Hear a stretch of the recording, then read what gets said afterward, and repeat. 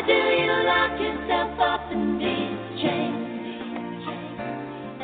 No one can change your life except for you. Don't ever let anyone step all over you.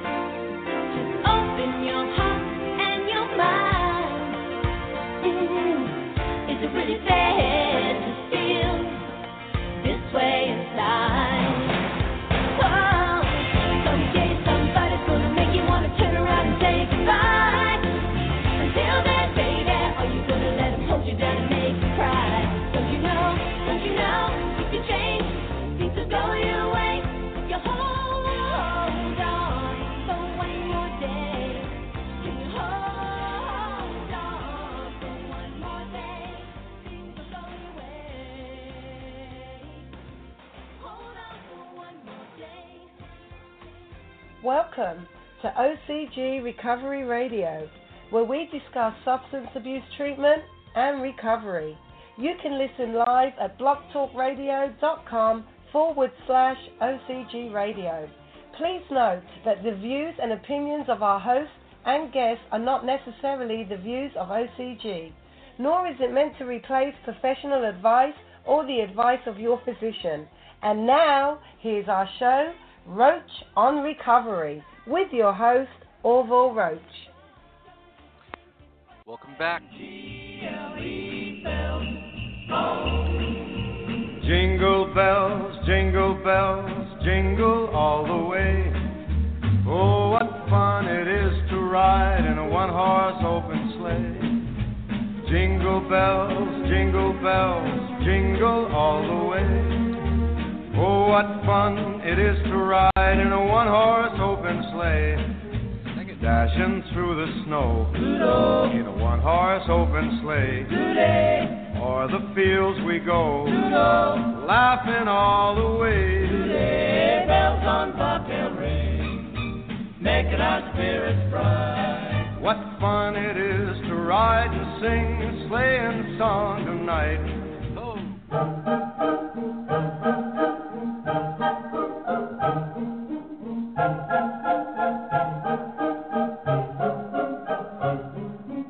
Jingle bells, jingle bells, jingle all the way. Oh, what fun it is to ride in a one-horse open sleigh. I love those Jingle bells, those holiday Jingle bells, Those happy Jingle-bells. I love those jingle bells all the way. Jingle all the way.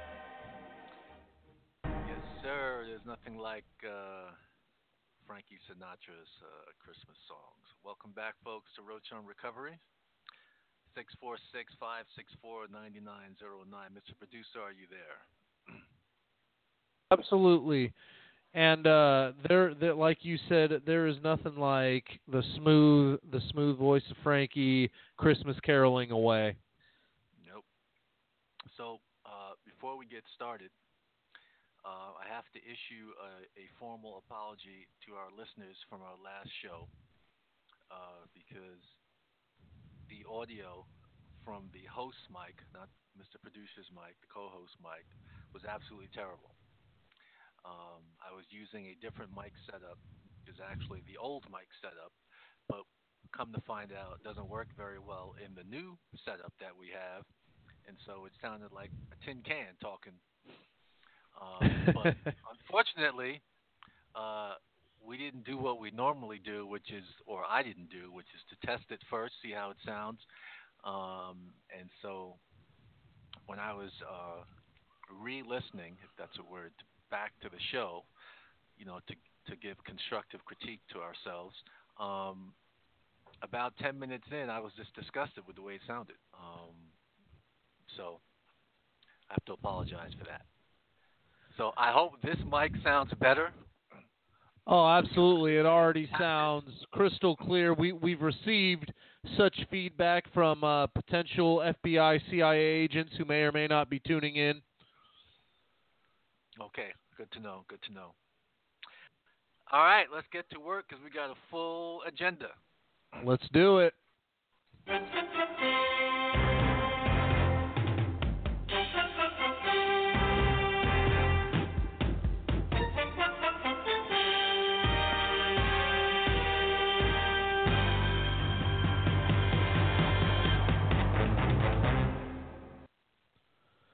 Yes, indeedy. It is that time of year where we have snow games and the playoff pictures start to clear out, as well as the top draft pick picture starts to clear out a little bit for those of us who are a little less fortunate this NFL season.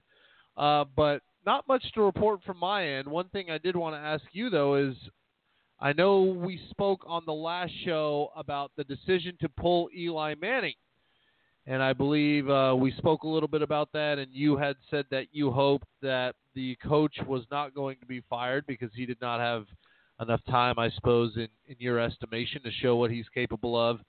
And wouldn't you know it, about 24 hours after your cursed comments, the coach was canned, and now Eli Manning is all of a sudden the starting quarterback again, which can't be easy for a team to see a starting quarterback with Eli's presence or stature get pulled, and then the coach is fired, and then there's an interim coach, and then Eli's put back in. So it's a real mess out there in New York, and I'd like to hear your thoughts on that. First of all, watch your tone when you're speaking about New York. Oh, yes. But to my New York brethren, and of course, when I use the term brethren, it's gender neutral, so it applies to everybody. It's a down time. That's all I could say. But are you sure I said the coach shouldn't be fired? I'd have to go listen to the tape to make sure that's what I said. All right. Yeah. Neither here nor there. I'm glad he got fired anyway. But it is what it is. But the more important story, before we move on real quick, is that I am in danger of having the dreaded trifecta.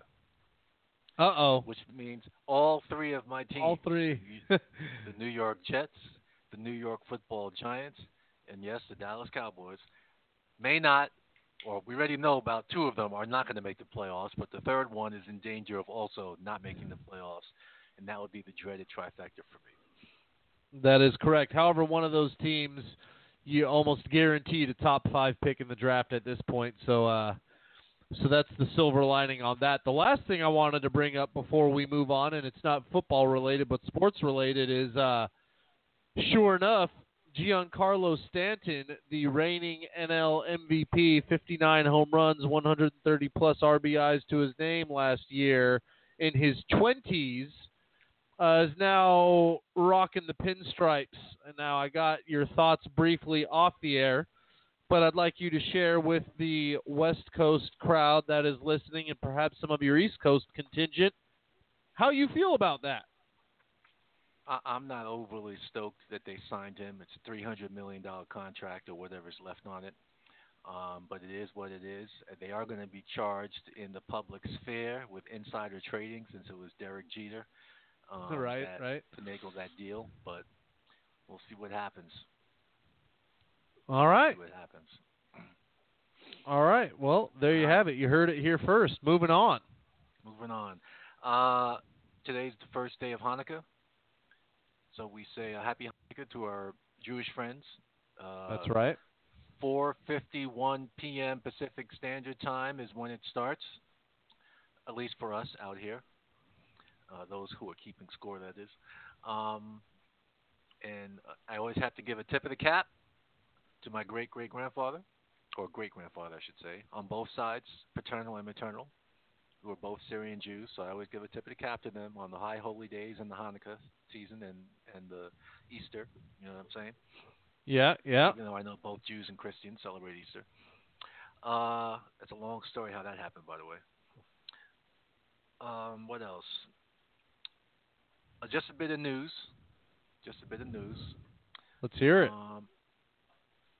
I believe tomorrow, if my executive assistant, Elizabeth, who's been keeping the tabs on this, tomorrow's our holiday party. That is correct. And if her numbers are correct, we will have a record attendance tomorrow. Oh, wow. So I believe her last count was 39. Wow. That would be a record attendance. Holy smokes. Now, the last time we had in the 30s, I should say, was about 10 years ago, maybe 2007. We had about 35, she said. And now, all 39, and not every one of them are staff, because we do invite spouses. We do invite former staff, etc. So I don't know who all of the 39 are comprised of. Might be some Sure. passerbyers on the street sneaking in for a meal. Who knows? But 39, we'll see.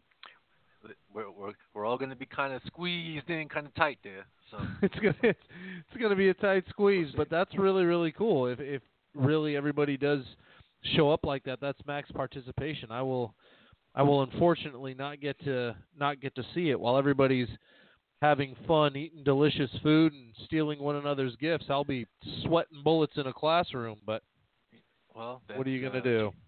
too bad for you, but I anticipate the Christmas grab bag will definitely be high stakes with that many people present. That's right. It's gonna And be epic. We'll update our listeners at the next show as to how that turned out. Next Wonderful. thing, we are certainly going to continue with our holiday theme throughout the show, playing some Christmas carols, and we're going to close with a Christmas carol. And just a side note, I mean, for me personally, um, Christmas carols bring back very fond memories to me. To me, you don't have to be a religious person to enjoy them. But certainly, they were a significant part of my childhood, and I to this day I still love hearing them, especially hearing them from Frankie and the Temptations and the OJ's and everybody else from Motown who did their own Christmas Carol thing. Yeah. But we will certainly close today with a Christmas Carol of an old school variety from just a little bit of a little nod to the Monsignor um, that of his style that he liked. Um, so certainly hang around for that. All right. Let's see. That's all I can think of, or that I can actually read from my notes. My handwriting is not the best, but You said it, whatever. not me. Yep. And whatever we remember along the way, we'll just fill in the blanks. So, ready to go, sir, on our topic? Absolutely. Let's. I did a First, little let me give perusing of it when you sent it to me, and I'm excited to see what we have in store for this one. let me give some background. About maybe a couple of months ago, in the staff meeting, one of the agenda items was about they were experiencing some limited participation of the family in terms of the pull-up board, and we'll get into all of that in terms of what that is. And so I said, well, let's do a house meeting and talk to the family about that and see if we can get them to eat that. And so we did the house meeting, and I made a deal with them, the family. I said, listen. So we put up some targets in terms of participation that we wanted to see the next couple of weeks. And I said, if you hit those targets, what I will do is I will then come back and I will do a seminar on the science behind the pull-up and why we believe it's so important. And immediately as those words rolled out of my mouth, I said, oh, that's a good show topic. So, Yeah. and we do have, we are live streaming into our facility today. So, but a lot of new clients. So some of the old ones that were there back then are no longer there. So it'll just be new for them to hear. But I thought it would be good to talk about and I purposely framed the title as the little old pull-up because let me read from the official where is it? The official client orientation packet of the definition of the pull-up. A form of positive peer pressure. It is a short reminder of a mistake or an indicator of low awareness, negative attitude, or behavior. And then it says responsible concern. So, with that said, I indicated in my topic description, in my opinion, and you can speak whether you agree or disagree, it is the most utilized and the most effective, but underappreciated tool in the therapeutic community. It, I think, because of its quote unquote everyday utilization, it the impression, and this is what I personally was kind of gathering when I was meeting with the family, was that, you know, this just has bearing on us while we're here in the house. It has no bearing, you know, moving forward. And so, speaking to house attitudes, and for those who are listening who aren't aware of what we mean by that, let's first start with saying the understanding that a pull-up is really just a verbal help that you give to somebody to correct something that they're doing. And one of the things that I said to the family was, you learned of the term pull-up when you arrived in our facility, in our program. But you actually have been doing it, are doing it, and will continue to do it long after you leave us. You just don't call it that. Now, we who have been, you know, connected to Daytop OCG and the recovery world use pull-up as a part of our everyday language. I mean, I tell my daughters, you know, pull yourself up. And they know the lightning. They know the lingo. They know what it means. They know the lingo. But you know, we all everyday people do it. When you are, you know, correcting behavior of your loved ones and even strangers, you pull them up. So don't think that it just applies to when you're just inside the confines of the program. So the little old pull-up doesn't get a lot of respect, but to me it's a very, very, very important tool, because it's probably the tool that, not probably, definitely, that is going to be utilized the most in terms of a person practicing how to their boundaries, enforce their boundaries when they are out in society. Whatever those boundaries may be, for whatever purpose those boundaries may be in play, because you know there's different things have different boundaries. So my boundaries when you're in my car may be different than the boundaries that when you're in my place, my living quarters. Yeah, yeah. You know, the boundaries when we're out and about at a ball game may be different than the boundaries when we are, you know, at a dance. You know what I'm saying? So you might have different boundaries for different environments, different places. So we're going to use the pull-up in order to make sure that those boundaries are respected. Hey, no, I don't allow smoking in my car. That's a pull-up. Put your seatbelt on. That's a pull-up. Yep. Hey, don't leave that garbage behind when you get out. That's a pull-up. Tidy up that bathroom, which I need to put on a recording loop in my daughter's bathroom.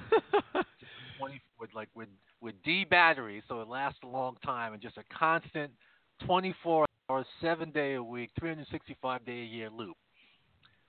Follow up behind yourselves, clean up in the bathroom. Follow up behind That yourselves, clean up in the bathroom. I'll tell you what, if you could find a way to patent that, you'd make a lot of money, I'm sure. Oh yeah, oh yeah.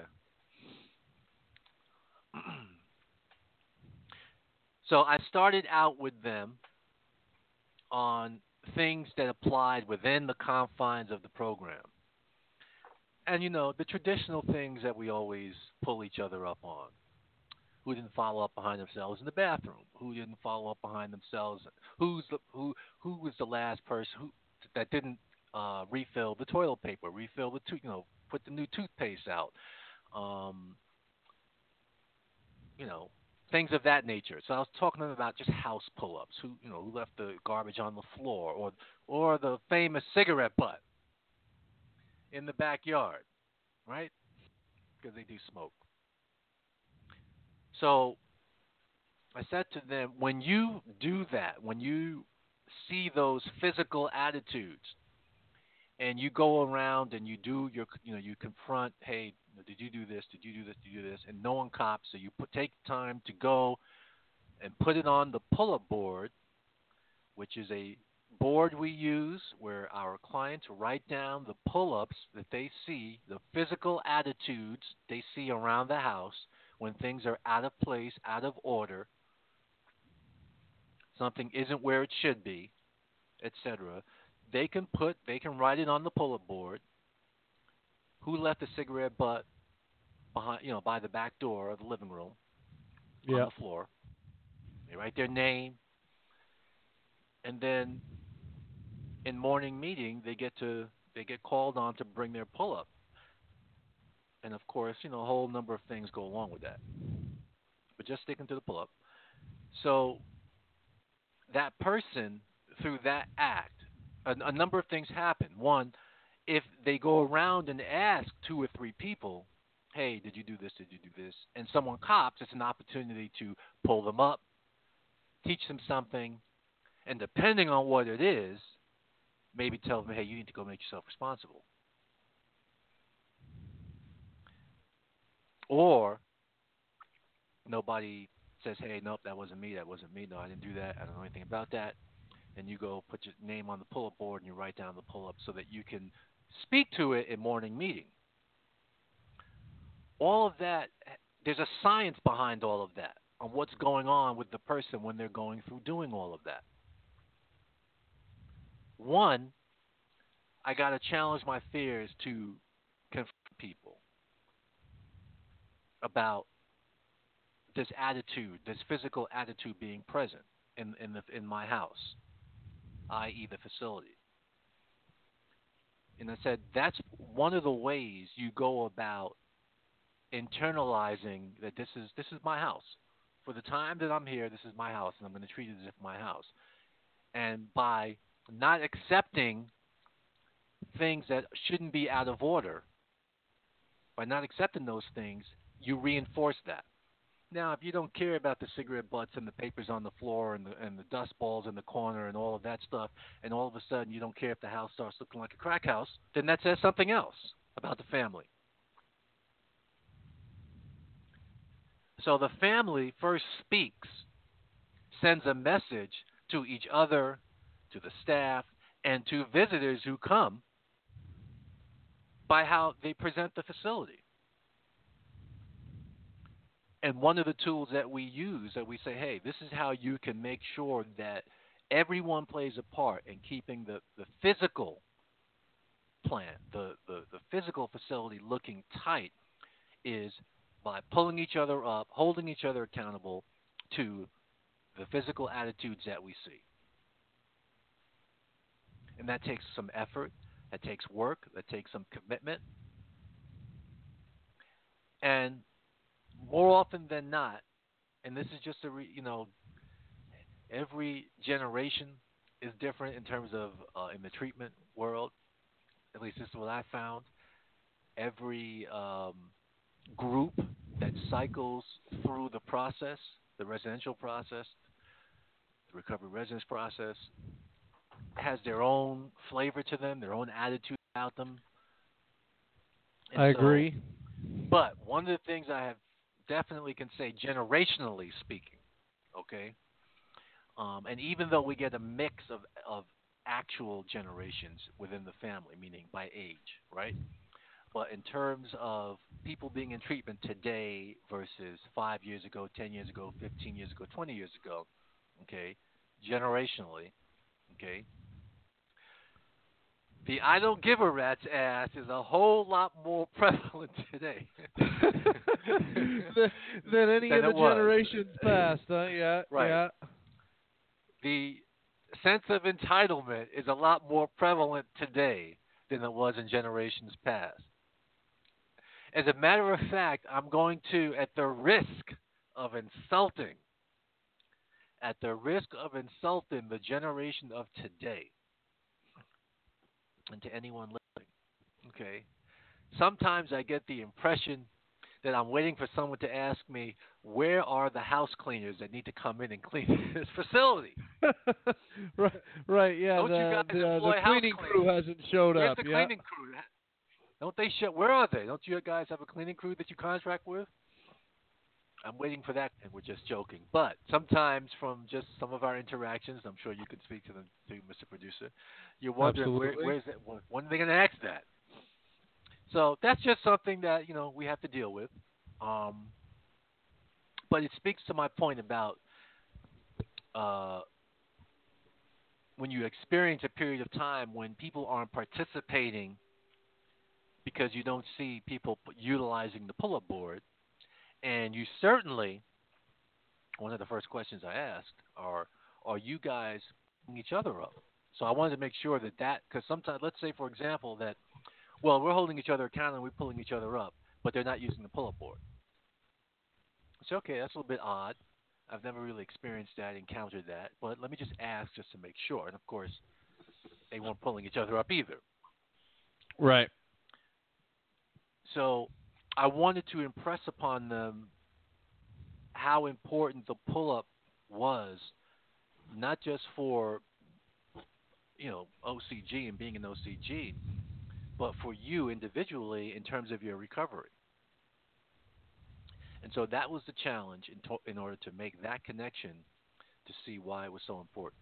When you have to challenge your fears, to talk to people and to hold them accountable, or you have to challenge your fears to write the pull up down, and who knows what the fears may be. The fears can be stepping outside of yourself to confront others, stepping outside of yourself to write. And yes, the fear can be that basic. Hey, I don't write that well. My grammar's not good, so I'm not sure how to write this down. Having your name called in a morning meeting and have to stand up in front of the whole family and, recite your pull-up either from memory or from a little cheat sheet. Um, and then elaborate if someone stands up, excuse me, and says, "Hey, yeah, that was me. I did that." And then you have to now elaborate on your pull-up, uh, give them a little teaching, um, a little hand smack, whatever it may be. And so for most folks, this is new. It's uncomfortable. Um, the people here aren't familiar to me yet, and so I'm in a strange environment, and so I have to step outside of myself. And it matters not, by the way, at least I've found, it doesn't make a difference what your personality trait is, whether you're an introvert or extrovert. It doesn't make a difference. Everyone goes through that same experience. Now, it doesn't mean that everyone responds the same. Some may have no problem confronting people and going around saying, "Hey, did you do this? Did you do this? Did you do this? Or is this yours?" etc. Some may have no problem doing that, or writing it on the pull-up board, or even standing up in morning meeting. But somewhere throughout that chain of the process, everyone has something that's an issue for them. Now, I'm not going to be revealing anything, that's not already know. For me personally, now, when I was in treatment, right, one of the big fears regarding the pull-up board if you can imagine, if you're in a house with 200 plus people, you get a lot of pull-ups. If the family's doing what they're supposed to, you get a lot of pull-ups. And so if you do the math, you figure you got 200 people. You're having no less than 15 pull-ups. No less than that. But more often than not, a lot more than that. But the pull-ups, first of all, there wasn't a form, like a template like we have now, Mr. Like a Producer. board, yeah, like a board that they can sign up on. Well, yeah. So right now we use a template. You still have to handwrite the pull-up, but there's the lines are already there. Right. So There's on an and so forth. outline. Before you had to do the lines by hand with a ruler. Oh, the outline and everything. Oh, everything from A to Z. You have to do it by hand. And so if you were responsible for making a mistake, there's no lining out, there's no crossing out, there's no erasing because it was done in pen. You had to rewrite the whole pull-up board. So can you imagine if there were 20 pull-ups on there, you're writing the 21st pull-up, and you actually smudge the paper by accident? Ooh. You're putting a dot. Yeah, it's not a good time.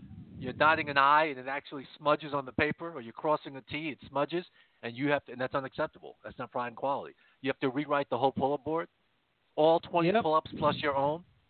Now, this was an extreme fear for me because my handwriting was terrible. Yeah. I cut penmanship in second, third grade. Just kidding. My handwriting was terrible unless I took my time and had to be consciously aware and speaking to myself about slow down, slow down, slow down. I'm one of those people where your mind, your hand could not write as fast as your mind is going. Right. So if I'm not talking to myself to slow down, slow down, slow down, by the time I'm done, it is almost illegible. So of course the inside joke in OCG is you have to take a class, before you can learn to read my handwriting. And you have to brush up every few years. You know what I mean? Yeah, you need the continuing education units. Right. God forbid if my handwriting changes, then you have to take another course. But so I had that fear. That was a real fear for me. Yeah. Because not only did I know that my handwriting wasn't the best, and I could easily like misdo something in the course of writing my pull-up, but also if I had to rewrite the whole pull-up board, it was going to be an agonizing event, a time-consuming event, because obviously I had to write it very neatly. So I get it. In my own way, I get it. But that's part of the process. Right. So all of these things that people have to work through just to engage in the process of doing a pull-up are, again, part of the science behind it. Look how many things you have to challenge from yourself. Look at the effort involved.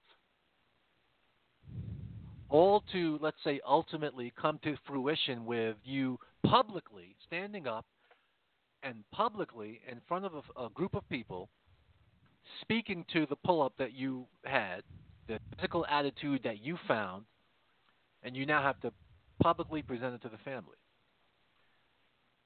So all of these little things that you have to do, that you have to experience, all contribute to the recovery process.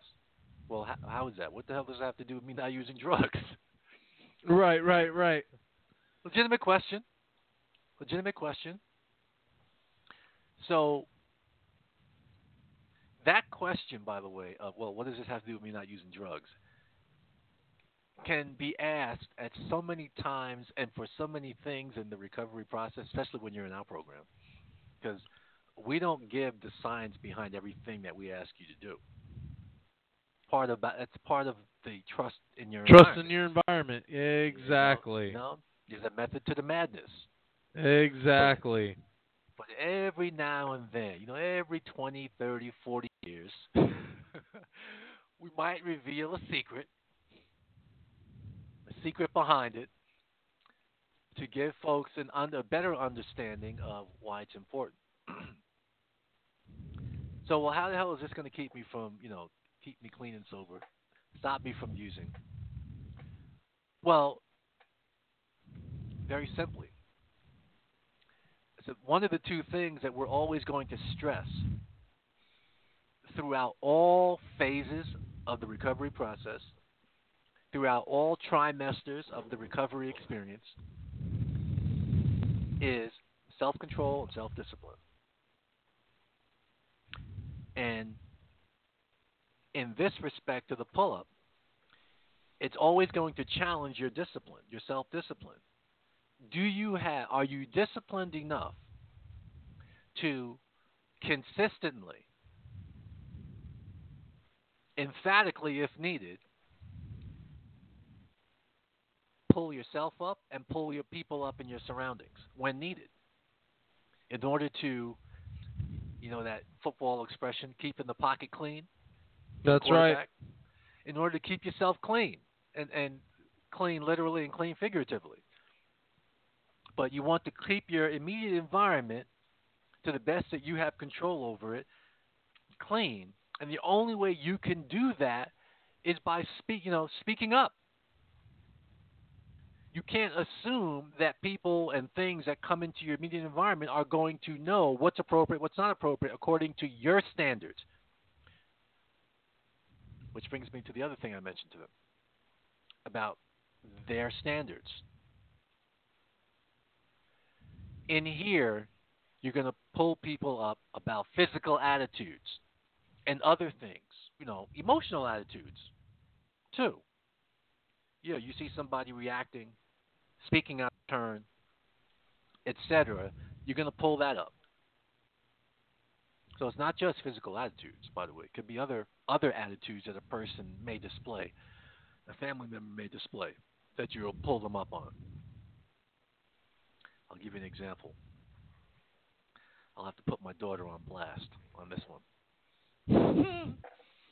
My younger one.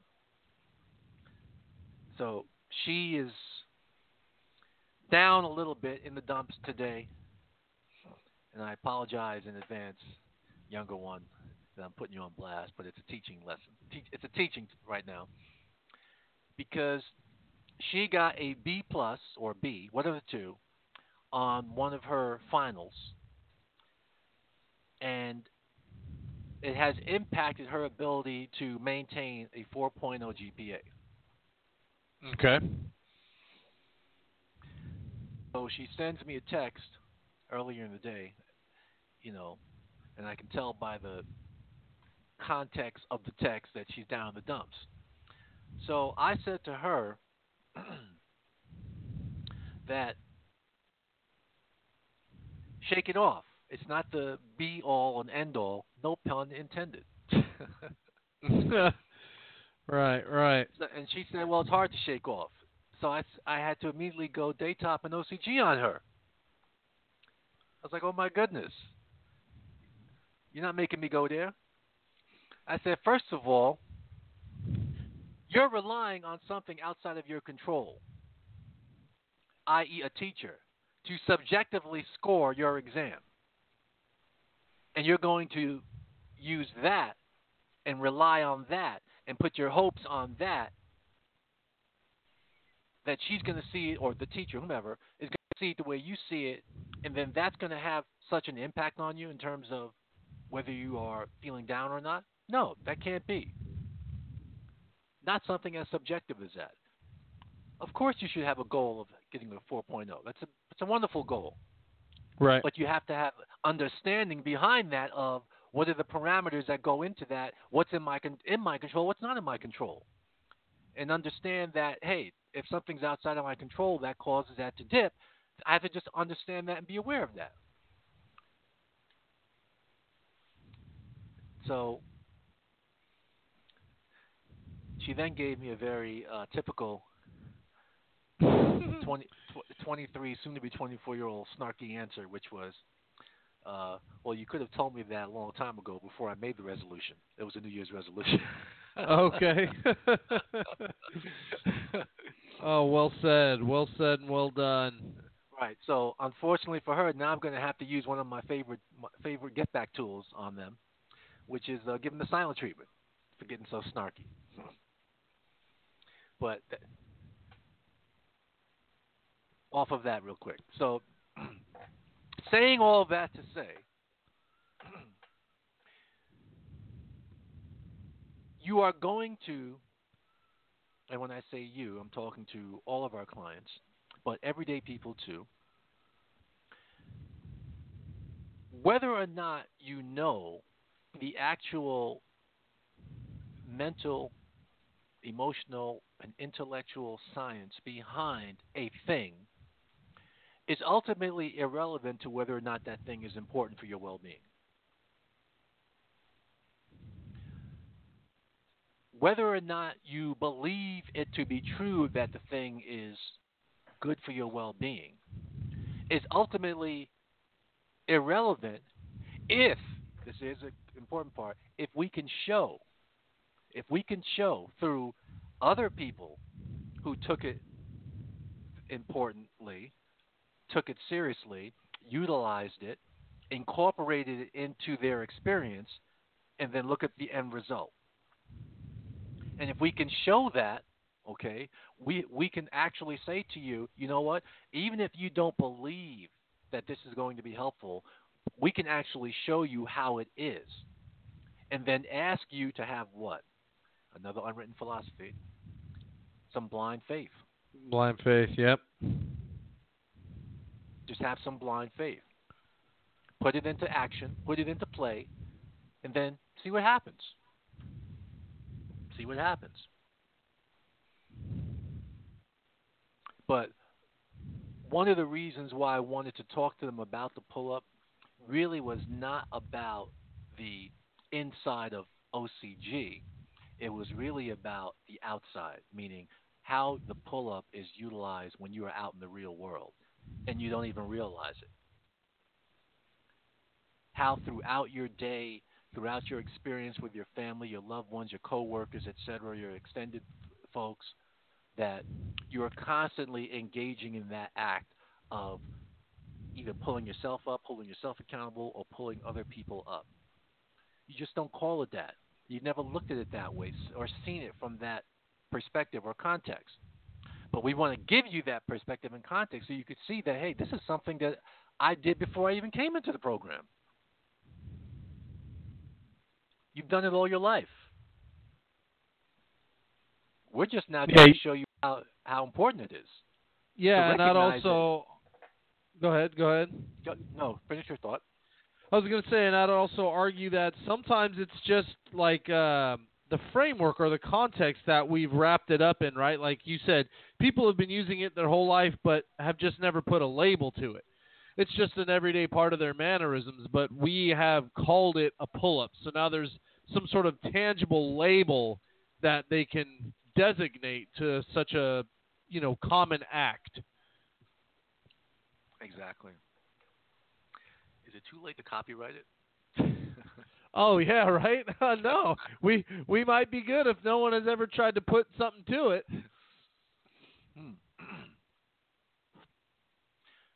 Another aspect of the science,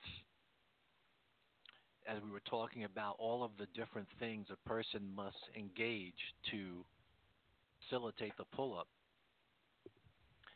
is what happens when you consistently do it, as with anything.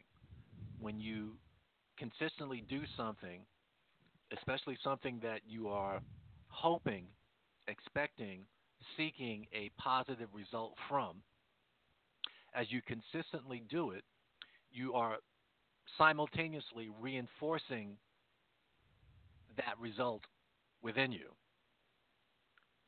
So, meaning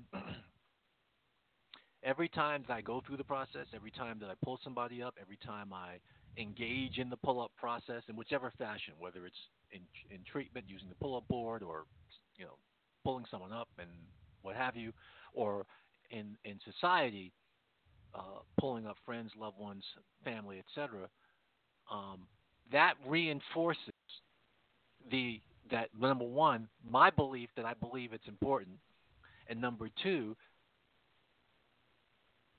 positive outcome from that. Now, one of the things when I say positive outcome, okay, we have to be careful that it's not interpreted when we say that positive outcome means that whatever it is you are pulling someone up on other than yourself, because you only control yourself, you don't control another person. Whatever it is you are pulling, whatever the pull up was, when we say positive outcome, we don't mean that, okay, so I pulled you up, or you just threw a piece of paper on the floor, I pulled you up, and the positive outcome was that you picked the paper up as a result. That's not what we mean by the positive outcome. Because if that were what we mean, there would be a lot of disappointed people walking around. Because what that then does, it extends the outcome outside of your control. No. What we mean by the positive outcome is you, meaning me or you or whoever, being consistent with engaging the process. So when you see that person drop the paper on the floor and you said, hey, Mr. Producer, you just dropped the paper on the floor. Would you mind picking that up? I'm done. Right. There's my outcome. I've engaged the process. My self-discipline has allowed me to engage the process.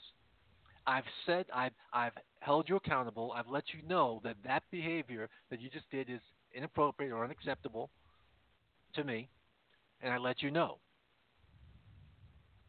Now, whether or not you pick the paper up is a different story.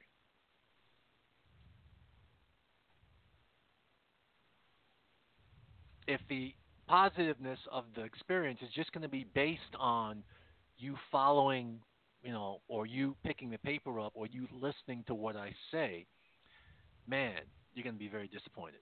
That's Too a big often, one. you're going to be very disappointed. I'm glad you touched on that. That's a big one. I mean, I guess historically speaking, but for the clients, that's a big one. The idea that because you've engaged the process, everything else shall just fall into line now. Oh, one of my peers is engaging the process. You know what? Thank you. I will pick up that piece of paper. Too often they're met with a big, you know what I think about that paper? F you. And then, what? All my circuits are crossed. I engaged the process. I did what I was supposed to do, and not only did the result I was looking for not take place with the paper being picked up, but I was told where I could go. And as a result, the process didn't work. Right, exactly. So what's what the point of right? What's the point of pulling people up? Exactly. What's the point of doing this if that's all that's going to happen? So that's with a big that, one. So with that, we say to them, and which is what I said to them, and what we always say to them over the years is, it's not about whether or not they, respond with, like, let's say if your pull-up is encapsulated with the direction, you know what I mean? Whether or not they respond to the direction is not the point. It's whether or not you can be consistent enough with pulling them up, regardless of what they do. So we use the old classic example of the roommate who's in treatment for however long, and every day of their treatment, they didn't make their bed. Mm-hmm. And the common thought is that, well, they got away with it. They didn't make their bed. And we say, no. The question is, did you, as the roommate, every day pull them up? Number one, pull them up. Number two, put them in the book so they can be held accountable every day. Number three, know that I'm going to need to be consistent every day if that's what it takes, and that it has nothing to do with them. It's all about you. Well, why is it all about me? What does that have to do with me if he's not making his bed? Well, it's no different than if you have a child or a loved one, a sibling, a best friend, or whatever, and they're engaging in something that is inappropriate, unacceptable, or whatever the case may be. Wouldn't you not speak to it in as many times as you need to? Or would you just say after two or three times, you know what, forget it, you're not listening, I'm done, I'm tired, et cetera, et cetera. Oh Right. no, if it was my child, I'll keep on talking, I'll keep on pulling them up, blah blah blah. I said, well, all we're trying to do is to get you practicing that so that you learn that consistency is very important, and that the consistency is what actually sends the message. Not whether or not they listen to you, but the fact that you're putting it in their belly that, listen, every time that you do that, you're going to know that I'm going to speak to it. So, yeah, your roommate may not make their bed every single day that they're in treatment. And you may think that they think that we think that they think that they got away with it.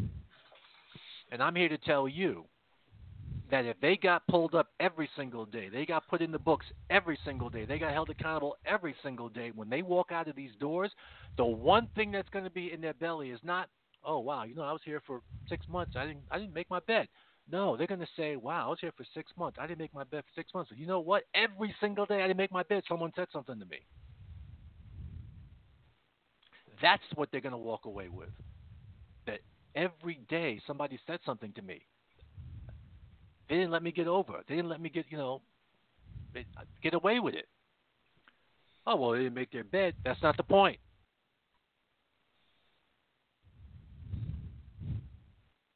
It ain't about the bed. Yep. Just like it's never about the toilet paper. It's never about the toothpaste. It's never about the fork or the spoon or the dust ball. Ultimately, I should say, it's never about those things. In the short term, of course it is. We don't want to see dust balls and cigarette butts and whatnot laying all over the place. No, we don't want to see that.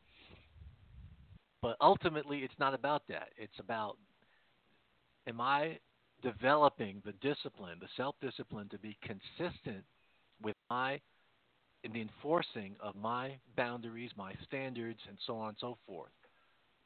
Am I doing that? And if you're not pulling people up, if you're not engaging in that process in your life,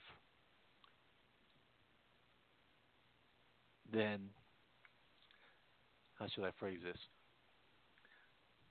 Good things won't come from that, experientially, if that's a word. I'm famous for also making words up.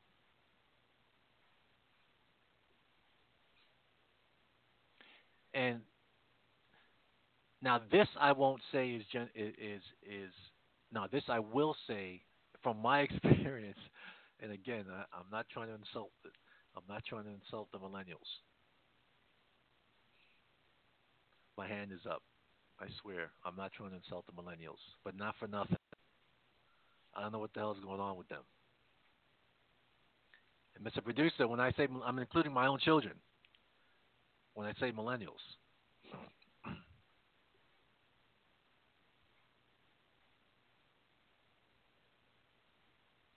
It has to be practiced.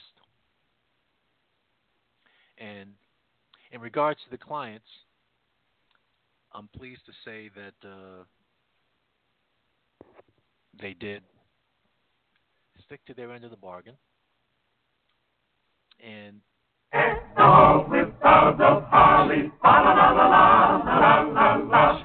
Tis the season to be jolly, la la la la la la la la. Don we now our gay apparel, la la la la la la la la. Troll the ancient Yuletide carol, la la la la la la la la. See the blazing Yule before us, la la la la la la la la. Strike the harp and join the chorus, la la la la la la la la.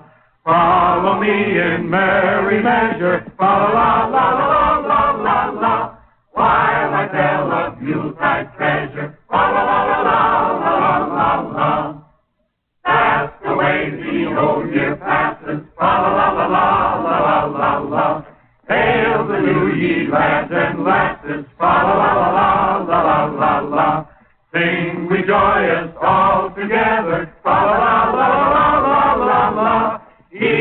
of the wind and weather. La la la la la, la la la la.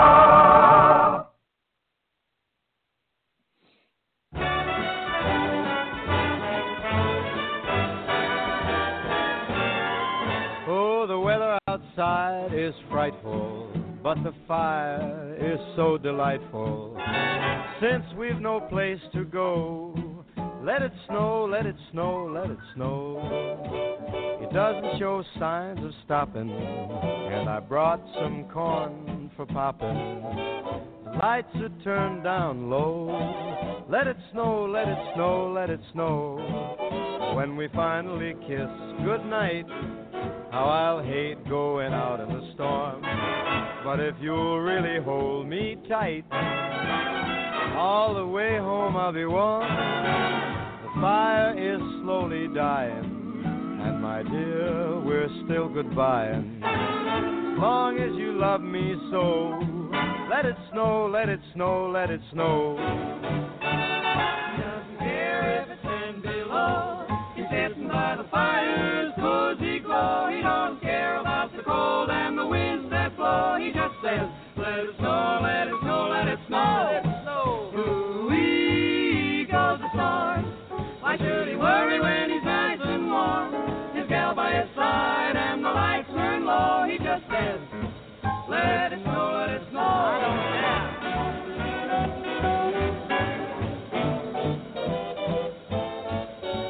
The weather outside is frightful, but that fire is delightful.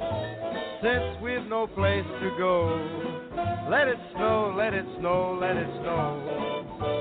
It doesn't show signs of stopping, and I brought lots of corn for popping. The lights are way down low, so let it snow, let it snow, let it snow, let it snow. When we finally say goodnight, how I'll hate going out in the storm. But if you'll only hold me tight, all the way home I'll be warm. The fire is slowly dying, and my dear, we're still goodbying. As long as you love me so, let it snow, let it snow, let it snow.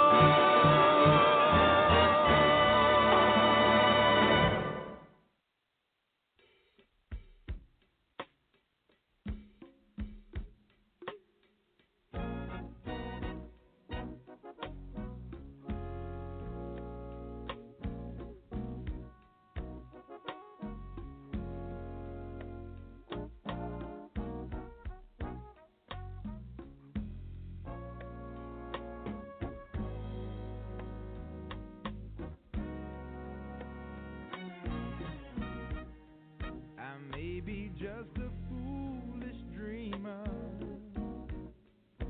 but I don't care, 'cause I know my happiness is waiting out there somewhere. I'm searching for that silver lining, horizons that I've never seen. Oh, I'd like to take just a moment and dream my dream. Oh, dream my dream.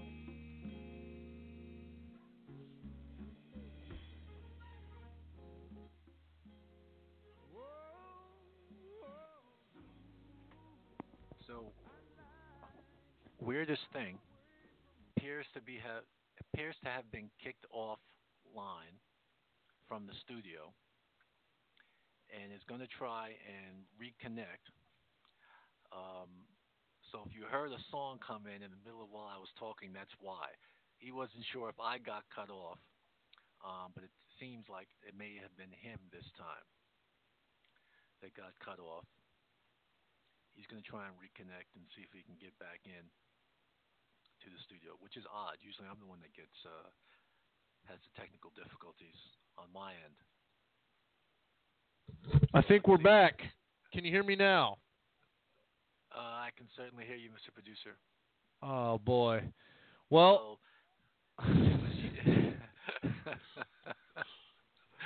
oh, goodness. unbelievable.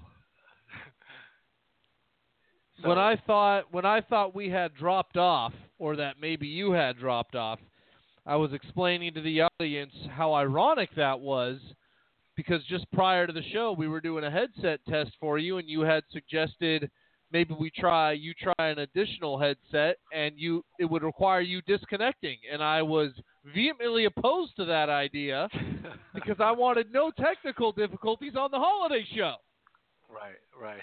So I'm explaining this to the audience, thinking maybe they can hear me if they can't hear you, and I'm just going to start playing Christmas songs, and unbelievable. I don't know what it was. I don't know if it was an internet thing or what. I just signed out, re-signed back in, and here we are. Well, it appears that for the first time it was you who was knocked off, because in the middle of me speaking, all of a sudden Deck the Halls comes on. And I'm like, oh, that's I amazing. know program it that way to come on at this time. So I don't know, it didn't just happen all by itself. So, but I figured you couldn't hear me. But obviously we never know which one of us is.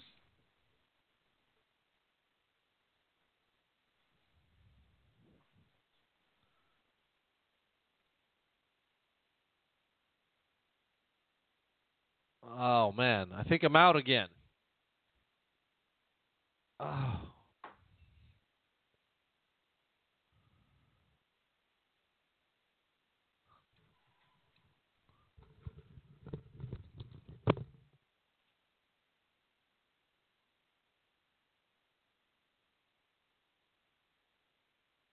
Can you hear me now?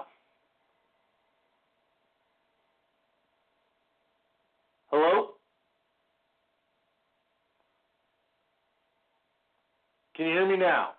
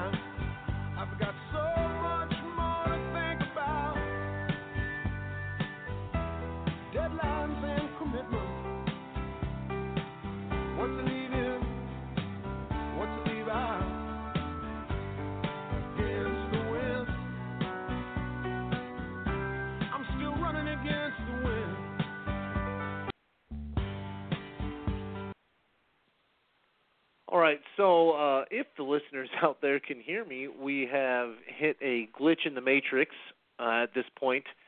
Now it looks like the host has been kicked off. I guess before it sounded like I had been kicked off because nobody could hear me, but the host was still audible. Now the feedback we're receiving is that it is the host who cannot be heard, and so we are unclear as to whether or not you all can hear me. With that said, we are going to continue the music rolling for you guys so you guys have something to listen to, because anything is better than dead air while we try and resolve this issue so we can wrap up the show as we typically do with our Recovery Sport Time segment. So for those of you out there on hold waiting to participate, please continue to bear with us, and we will get to you as soon as the issue is resolved. With boughs of holly, la la la la la la la. 'Tis the season to be jolly, la la la la la la la la. Don we now our gay apparel, la la la la la la la la. Troll the ancient Yuletide carol, la la la la la la la la. See the blazing Yule before us, la la la la la la la la. Strike the harp and join the chorus, la la la la la la la. Follow me in merry measure, la la la la la la la. While I tell of Yuletide treasure, la la la la la la la la. Fast away the old year passes, la la la la la la la la. Hail the new ye lads and lasses, la la la la la la la la. Sing we joyous all together, la la la la la la la. Heedless of the wind and weather, la la la la la la la la la.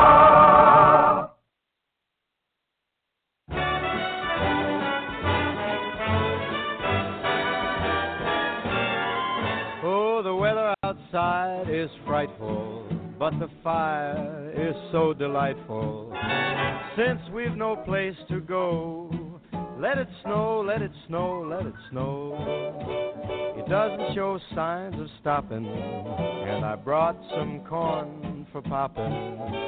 The lights are turned down low. Let it snow, let it snow, let it snow.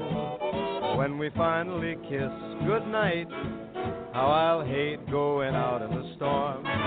But if you'll really hold me tight, all the way home I'll be warm. The fire is slowly dying, and my dear, we're still goodbying. As long as you love me so, let it snow, let it snow, let it snow. He doesn't care if it's 10 below. He's sitting by the fire's cozy glow. He don't care about the cold and the winds that blow. He just says, let it snow, let it snow, let it snow. Let it snow. Ooh-wee goes the storm. Why should he worry when he's nice and warm? His gal by his side and the lights turn low. He just says, let it snow, let it snow. I don't care.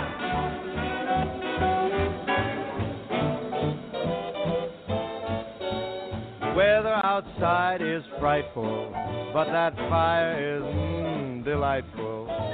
Since we've no place to go, let it snow, let it snow, let it snow. It doesn't show signs of stopping, and I brought lots of corn for popping. The lights are way down low, so let it snow, let it snow, let it snow, let it snow. When we finally say goodnight, how I'll hate going out in the storm.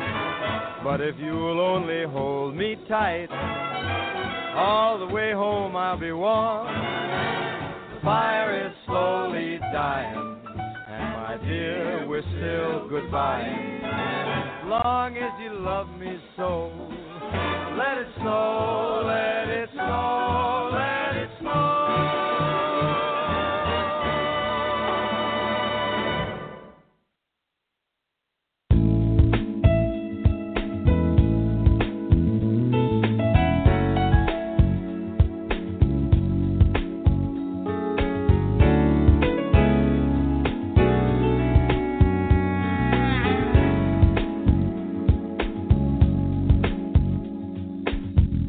There must have been an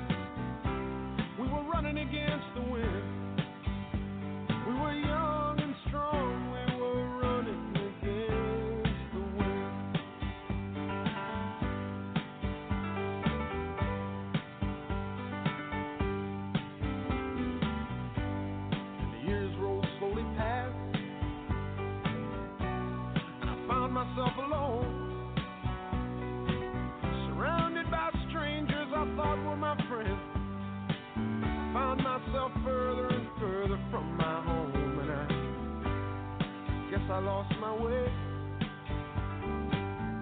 There were oh so many roads. I was living to run and running to live. Never worried about paying or even how much I owe. Moving 8 miles a minute for months at a time. Breaking all of the rules that were then. I began to find myself searching for shelter again and again. Against the wind, little something against the wind.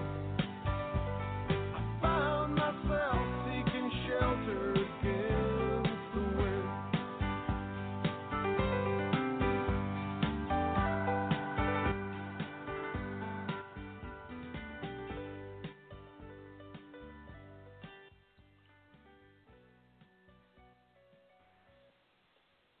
Mr. Producer? Yes, sir. Well, I'm not sure if it was you or it was me, but one of Can you hear me? I can hear you. Hello.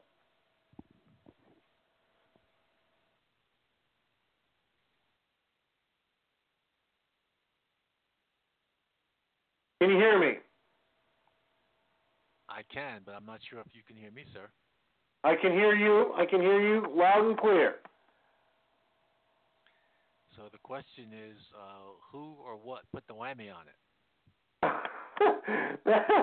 Not only is that the question, we can hear each other. That hasn't answered the question if anybody else can hear us. That's the question of the hour. And I also got to say, for anyone out there listening who can hear all of the music during the technical difficulties, I'm going to say you may never want to hear Against the Wind for the rest of your life.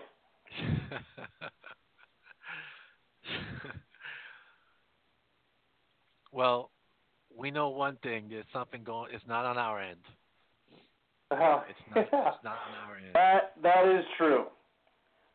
I don't even know what to say. Yeah. Speechless. I can't really recall where we left off other than the pull-up is necessary and good and just believe us when we say it. That's it. But if everyone can hear now, assuming that the problem is resolved, and at this point that's a humongous leap of faith, I'm going to say we hit them with at least one of the Christmas carols in case they couldn't hear that, and then we'll just come back with a recovery support time, because if it's working, we do have somebody who's been on hold for quite some time that I'm sure would appreciate a little bit of airtime. All right. How's that sound? Let's do that. All right, that's what we're going to do. We do see we have somebody on hold. I think we are all resolved here on our end, so we're going to drop a couple of sound bites, and we will be with you on the other side.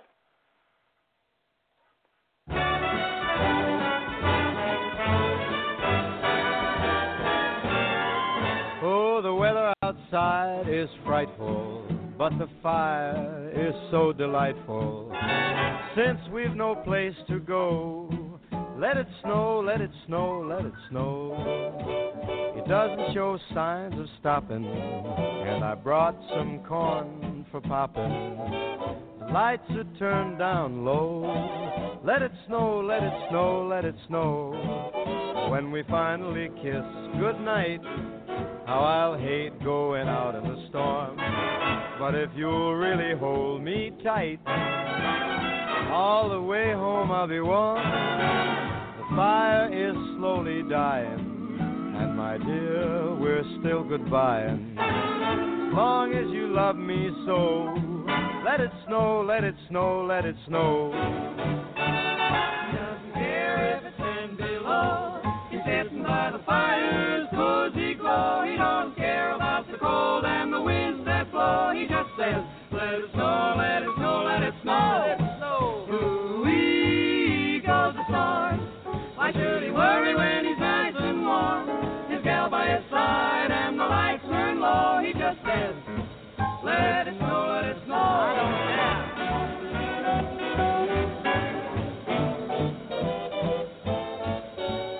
Weather outside is frightful, but that fire is delightful. Since we've no place to go, let it snow, let it snow, let it snow. It doesn't show signs of stopping, and I brought lots of corn for popping. The lights are way down low, so let it snow, let it snow, let it snow, let it snow. When we finally say goodnight, how I'll hate going out in the storm. But if you'll only hold me tight, all the way home I'll be warm. The fire is slowly dying, and my dear, we're still goodbye. As long as you love me so, let it snow, let it snow, let it snow.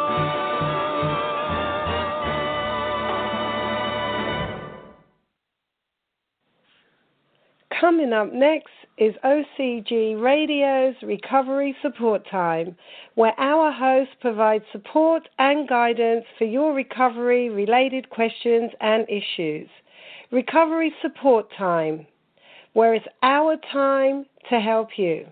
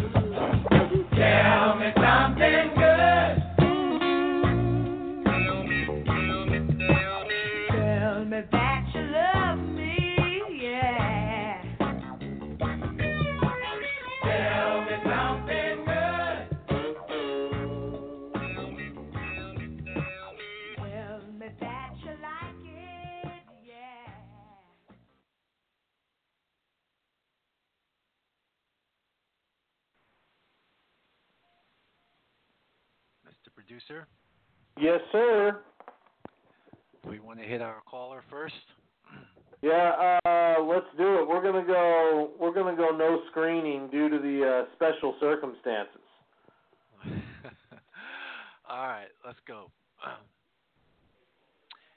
Hey, welcome to the show. Can you just give us your first name and your hometown, please?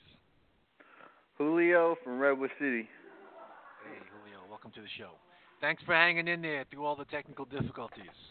Oh, of course. How can we help you, sir? All right, so my question is, I've been clean for a little less than about 2 months now, and I'm feeling great. Better than I have been in years. Only thing is that I'm coming up to about my 3rd month of treatment and about to enter phase 2, and I'm still questioning on whether I should go to phase 2.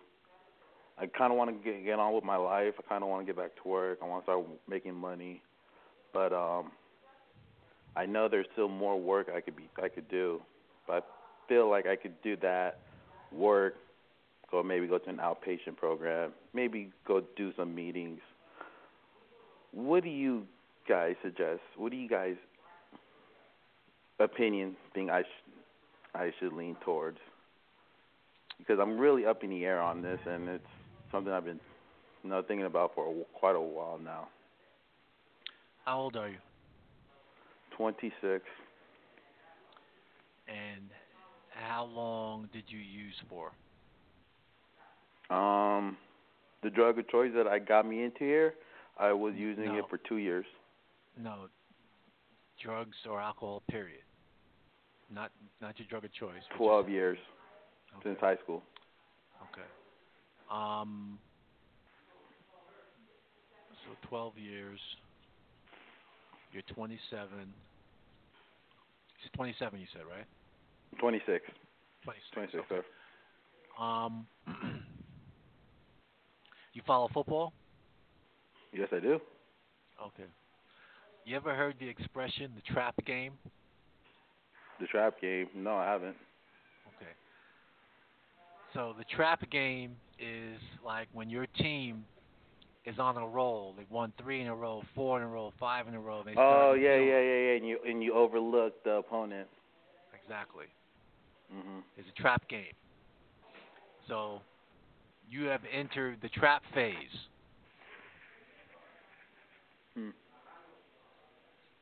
I feel like I got this. Well, that's the trap phase because you got a little bit of treatment under your belt. You start to feel good. The nostrils are clearing up. The eyes are coming back into focus. You're sleeping better. Appetite's back. Yeah. And you think that's the be-all and the end-all. You haven't even exited the first trimester of the recovery process.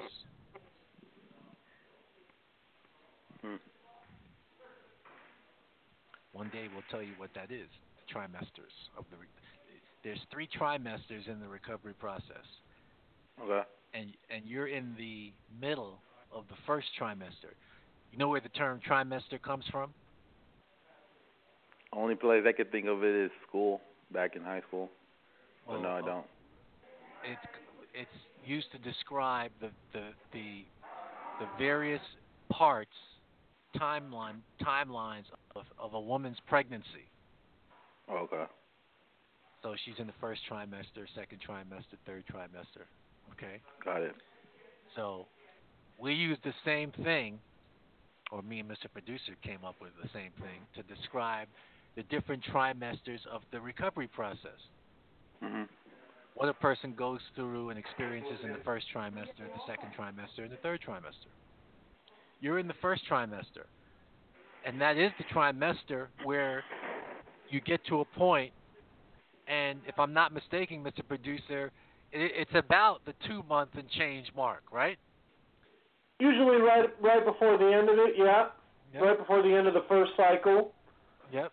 Where you start to feel good and whatnot, and all of a sudden the feeling good starts to affect the thinking good.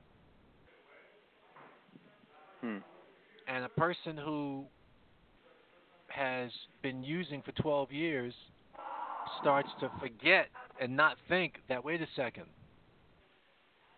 if I use drugs for 12 years, how much time will I allow myself to get my life back to where it needs to be? How much are you worth? How much time are you worth? Is the question you should be asking yourself. And if you think you're only worth 2.5 months based on 12 years, then I'll give you historical statistical data that will say a person who's been using for 12 years, and we're not saying that for 12 years a person has been using like they were the last year of their drug use.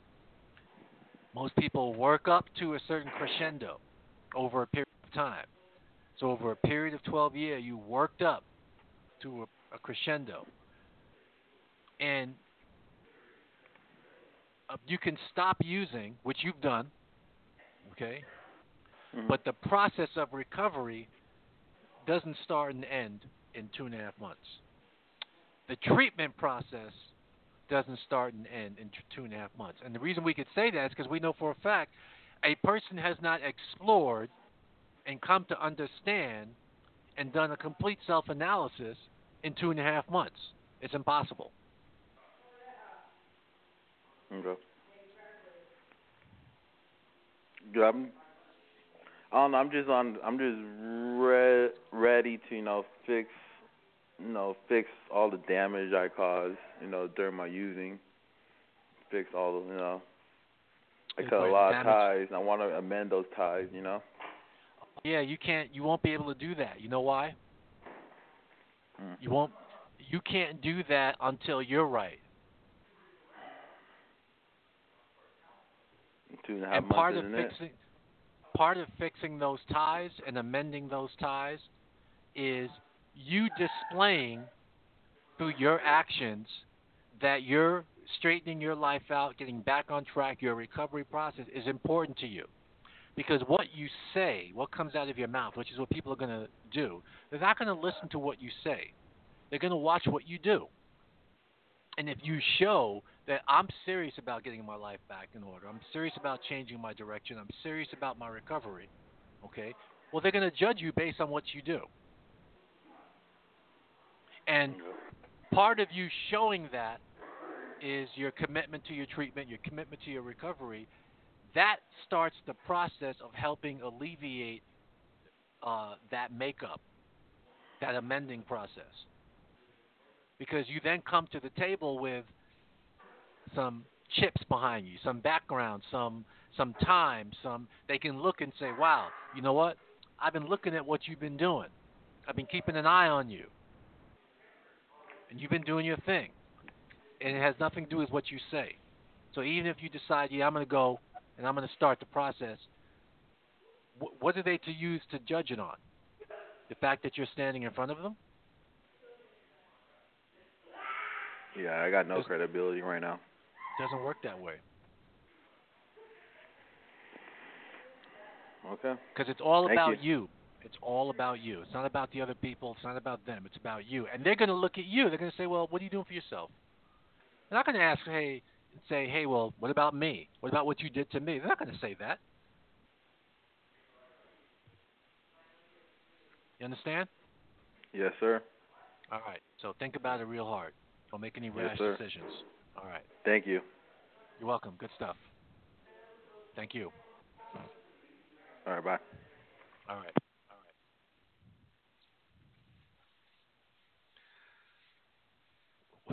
What did we call that phase again? I think we call it the we used to call it the rabbit phase. Definitely not in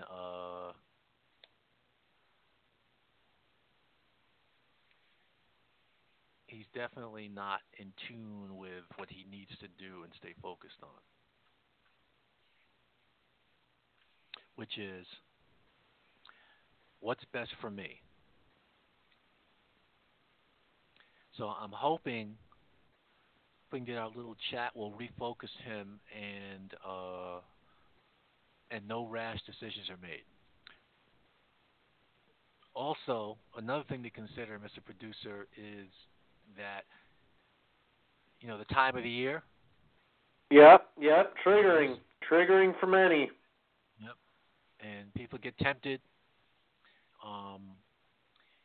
And we just got to continue to reinforce to people, that as tempting as it seems to want to go out and make things right, and want to go out and and whatnot, it's not about that.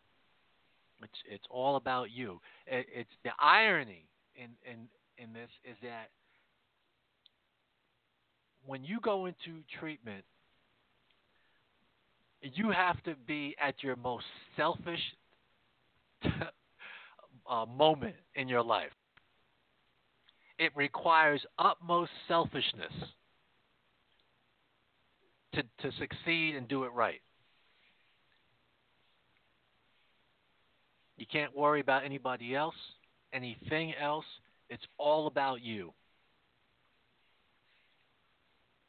And if That's you very true. Yeah, that's very true. Yep. If you lose that focus, that's usually when it starts to go downhill. Exactly. It's a little bit ironic and a little bit, sounds odd because usually during the addict experience, you were being selfish was all the rage. That's right. But you have to be selfish in the recovery process in order to do it right, and that means focusing on you, not thinking about other people. So this show has had different extremes, Mr. Producer. Oh Mr. man. Producer. You're now connecting from a totally different landline, calling in to do your producer functions. That's correct. I'm hanging on in the studio by an overused spider web. Oh man. One little spindle of a web, which is normally very strong. Spider webs are very strong, but it's been used. You know, the spider's been walking back and forth on the web, so it's been used. And it seems like touch anything and it knocks you off. Even our last caller going off, it had an impact. That's right. So one thing I can say for certain that will be happening is a strongly worded email. If not immediately after this show, first thing in the morning. Oh man, I was waiting for you to take the bait because it's set up perfectly on a tee for you. That Blog Talk will be receiving a nice little pull-up. That is certainly the case. But sometimes you skip the pull-up and you go right to the open door haircut. right to the smoking haircut. Yep.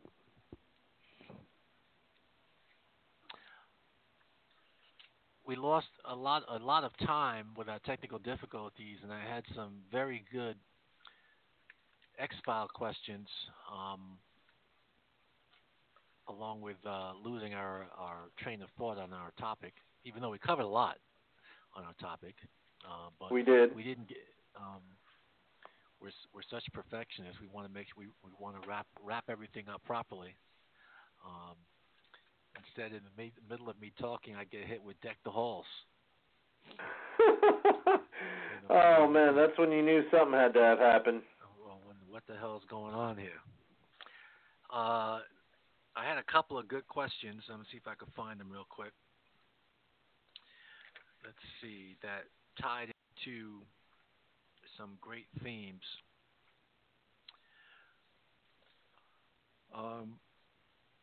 Cynthia had a question about asking, is alcoholism genetic? We can do that one real quick.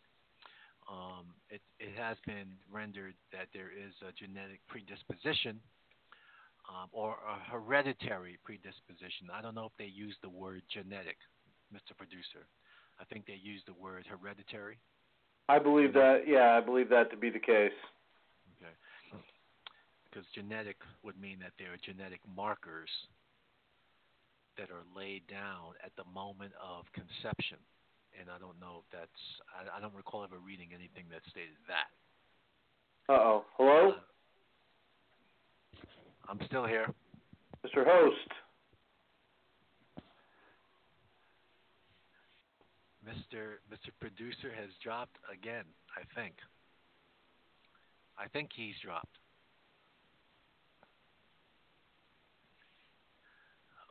So that's Cynthia. I'm gonna force him to call back in by cutting him off, because I'm almost certain it's him that has dropped off. If it's me, I'll find out when he calls back in. But I can tell when he's calling me and he doesn't hear me that it's probably him.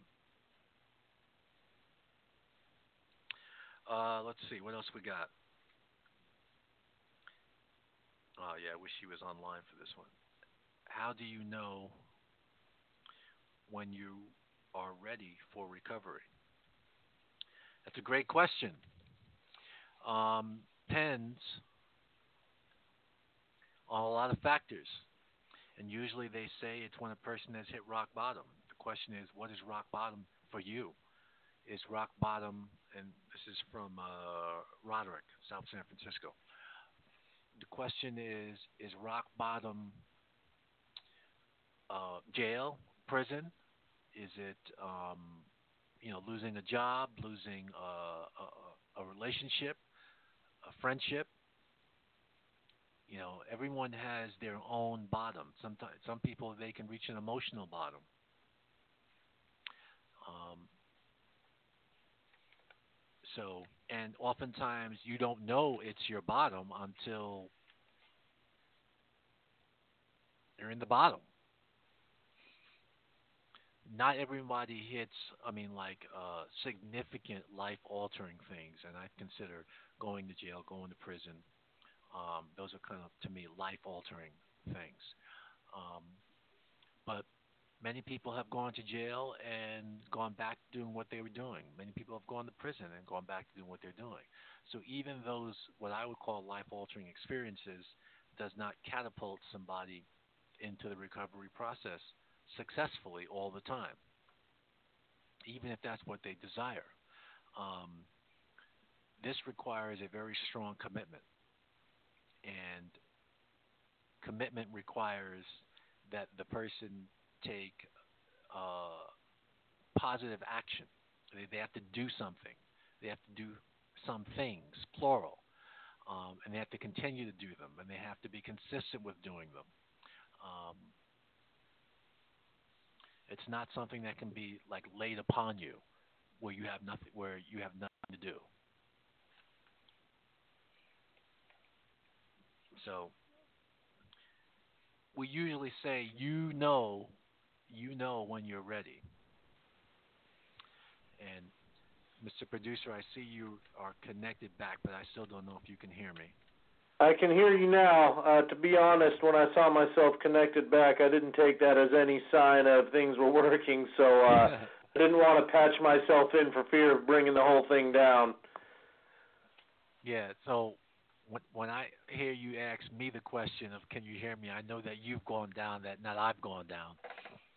So I actually forced you off to give you the signal that you need to call back.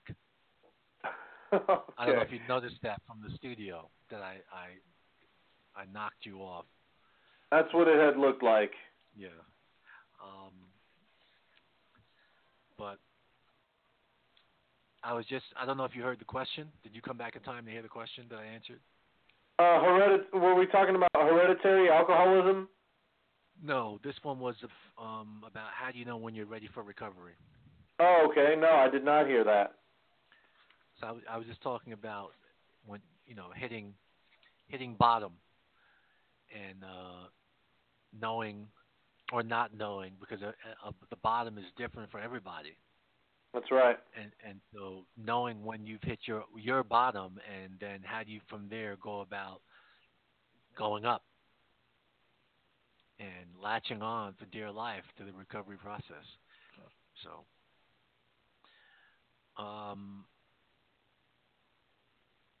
Mr. Producer, I have one for you from Nick on the Jersey Shore. Does prescription meds count as a relapse after surgery?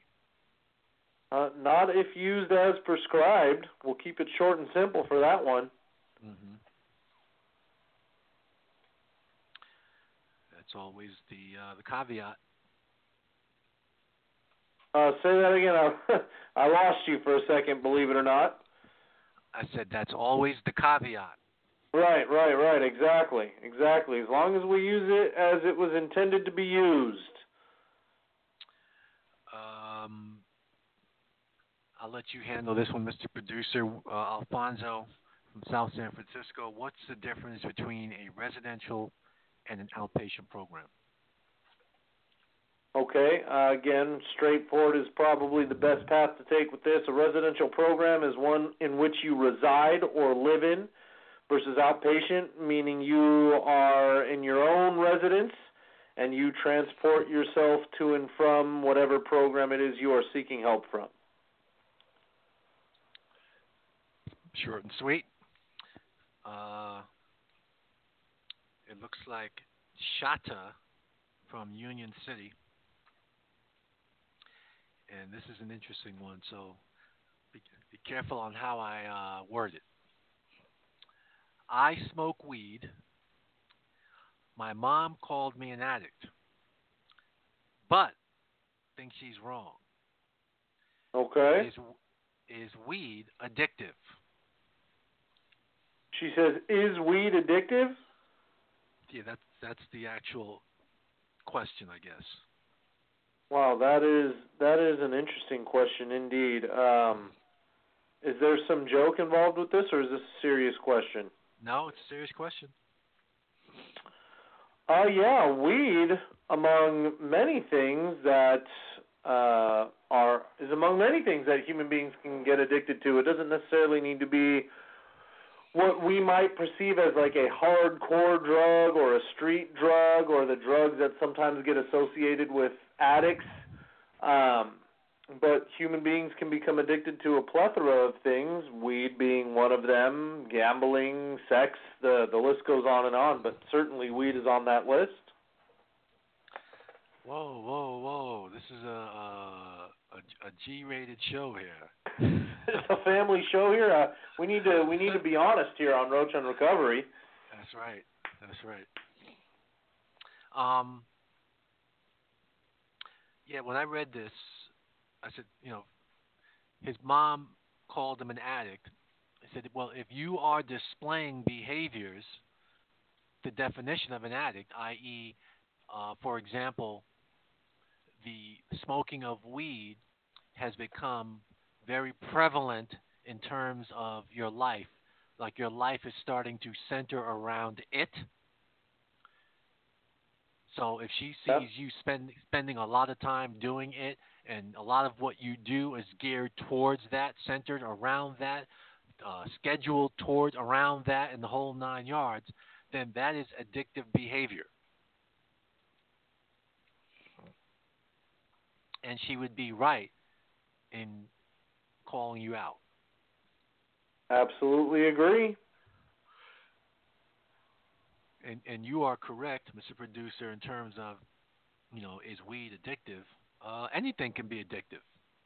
Right. Literally or figuratively. The question is it destructive? There are people who are addicted to golf. In and of itself, golf doesn't seem to be destructive, but it can be if it has a negative impact on your relationship, because that's all you're doing is golfing. I don't mean to throw golfers under the bus. I don't know why golf just came to my mind.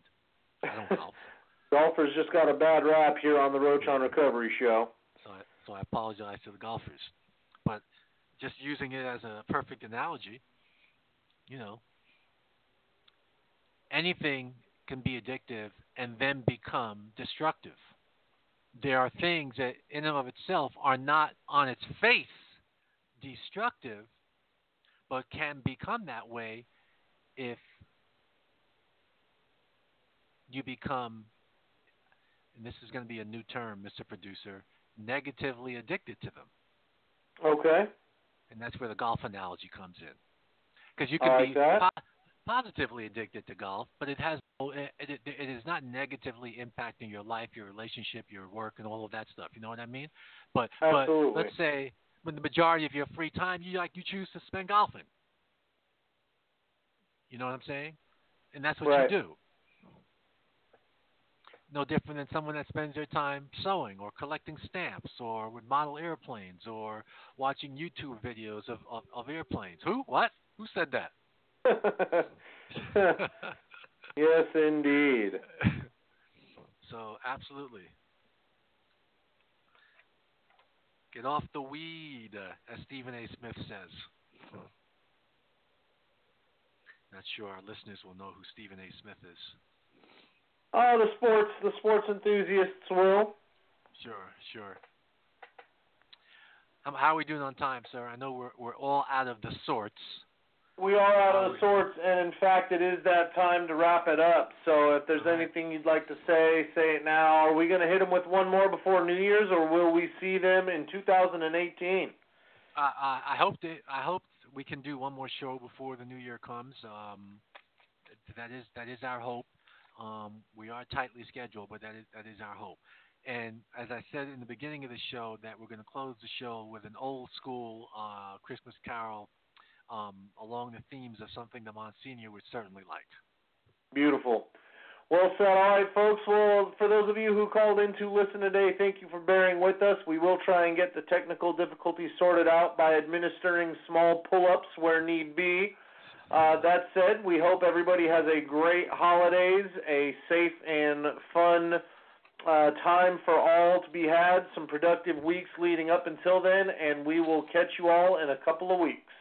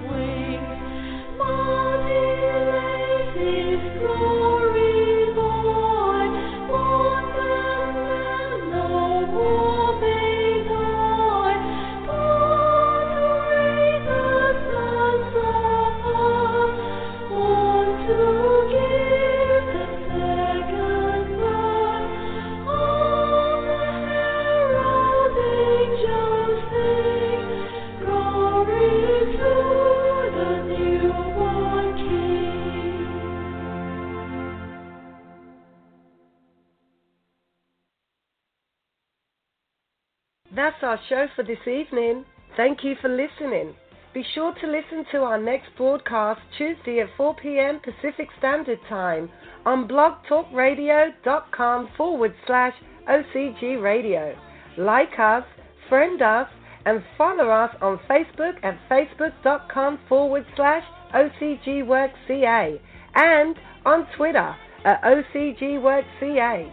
You can listen to podcasts of all our shows on iTunes under Roach on Recovery or on our Blog Talk Radio homepage. This has been a presentation of OCG Recovery Radio.